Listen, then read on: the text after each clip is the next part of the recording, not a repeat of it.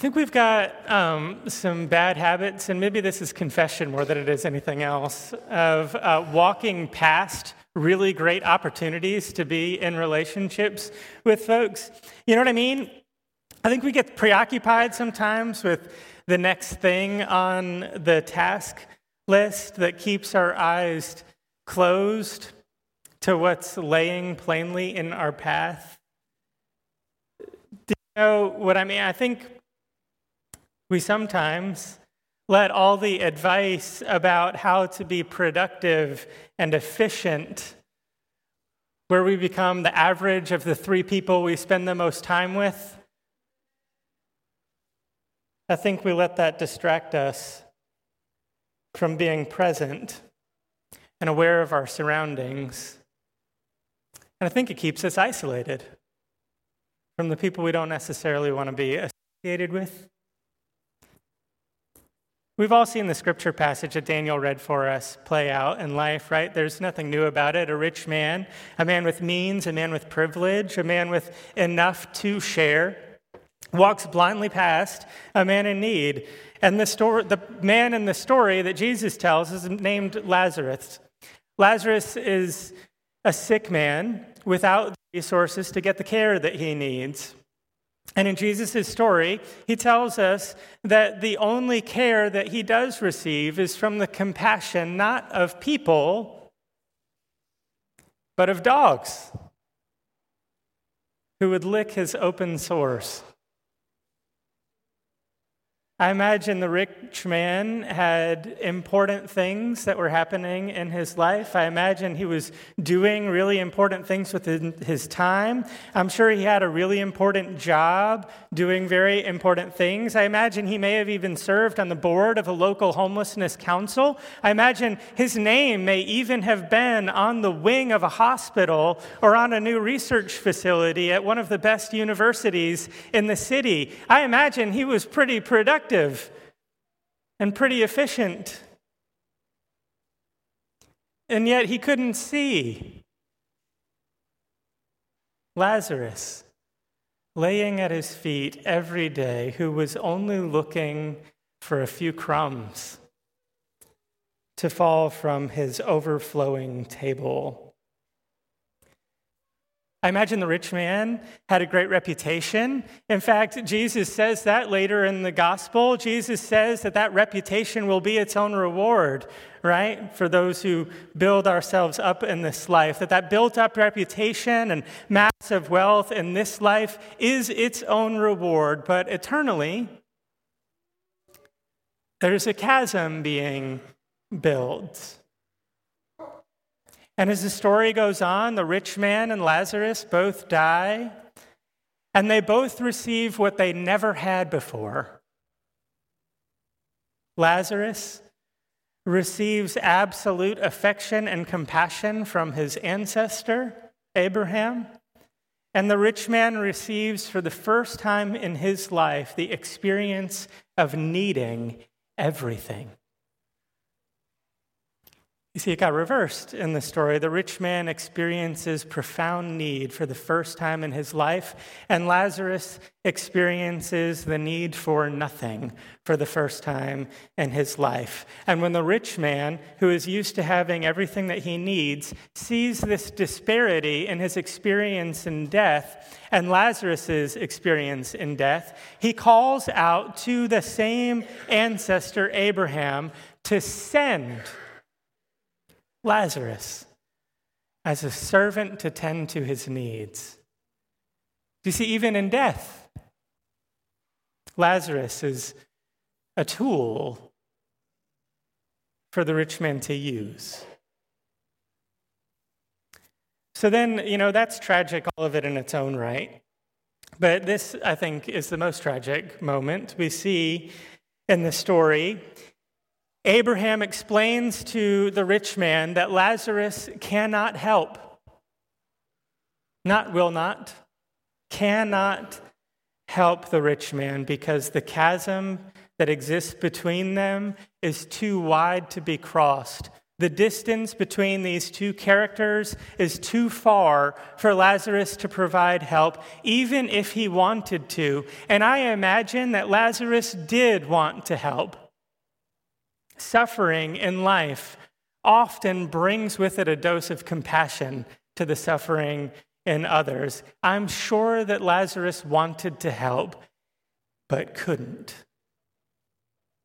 And the reason he couldn't has nothing to do with the afterlife and heaven and hell. If we read this passage and only wonder which place we might arrive in after death, it would be missing the point. The parable is about so much more than rewards and punishments in the life that is to come. This parable, this story, is all about how we live our lives today. The chasm that exists between the rich man and Lazarus is built up every single day. Every time the rich man walks past the need directly in front of him to do the things that boost his reputation, his ego, and his fortune, the chasm grows wider. Every time the rich man congratulates himself for the gifts that he has without sharing them, the chasm grows wider. Every time the rich man offers judgment about the circumstances that may have led Lazarus into homelessness, the chasm grows wider. Every time the rich man hesitates with his generosity because he doesn't trust that his money will be used well, the chasm grows wider. The chasm isn't just about wealth and poverty. It isn't just about stuff and the absence of it. It isn't just about sickness and healing. The chasm between the rich man and Lazarus is the same chasm.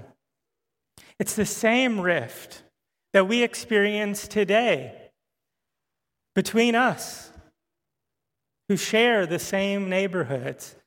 Right? Every time we pull into our driveway or into our garage and make a quick run into the front door because we don't want to make small talk with our neighbor, the chasm between us grows. Every time we throw headphones on in the coffee shop so no one will talk to us, the chasm between us grows. Every time we choose to skip a community event or a worship service because we'd just rather be alone, the chasm grows. Every time we cancel plans at the last minute because we just let too many things get in the way and eat too much time, the chasm grows. Every time we walk away just because it's starting to get hard, the chasm grows. And as the parable warns us, there might be a time where we're in need of help, but because we've isolated ourselves so much, the chasm that we've built up between us and the people around us is too wide for our needs to be met. Do you see what's happening in this story? We get preoccupied. We get hyper-focused. We get caught up in our ego's desire to be productive, efficient, and well thought of. We got caught up in our ego's need to be evaluated well, and we limit our time and energy to doing the things that make us look good. And y'all, often the things that make us look good don't build bridges.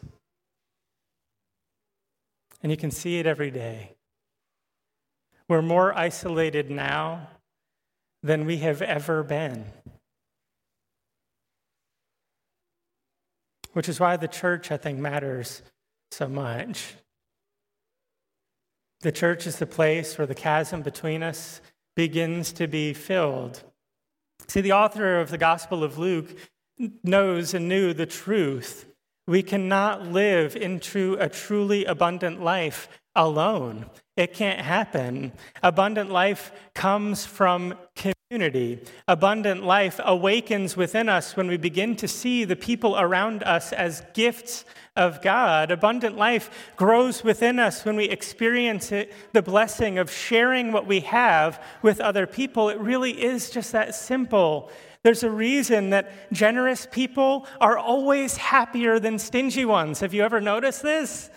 God created us to be in relationship with the people around us, and we experience the fullness of a life lived alongside God when we learn to embrace the people who are already in our path. It is just that simple. Sharing life with a community of people whose only common ground might be that we trust God is doing something through Christ to redeem us all. That might be a starting place.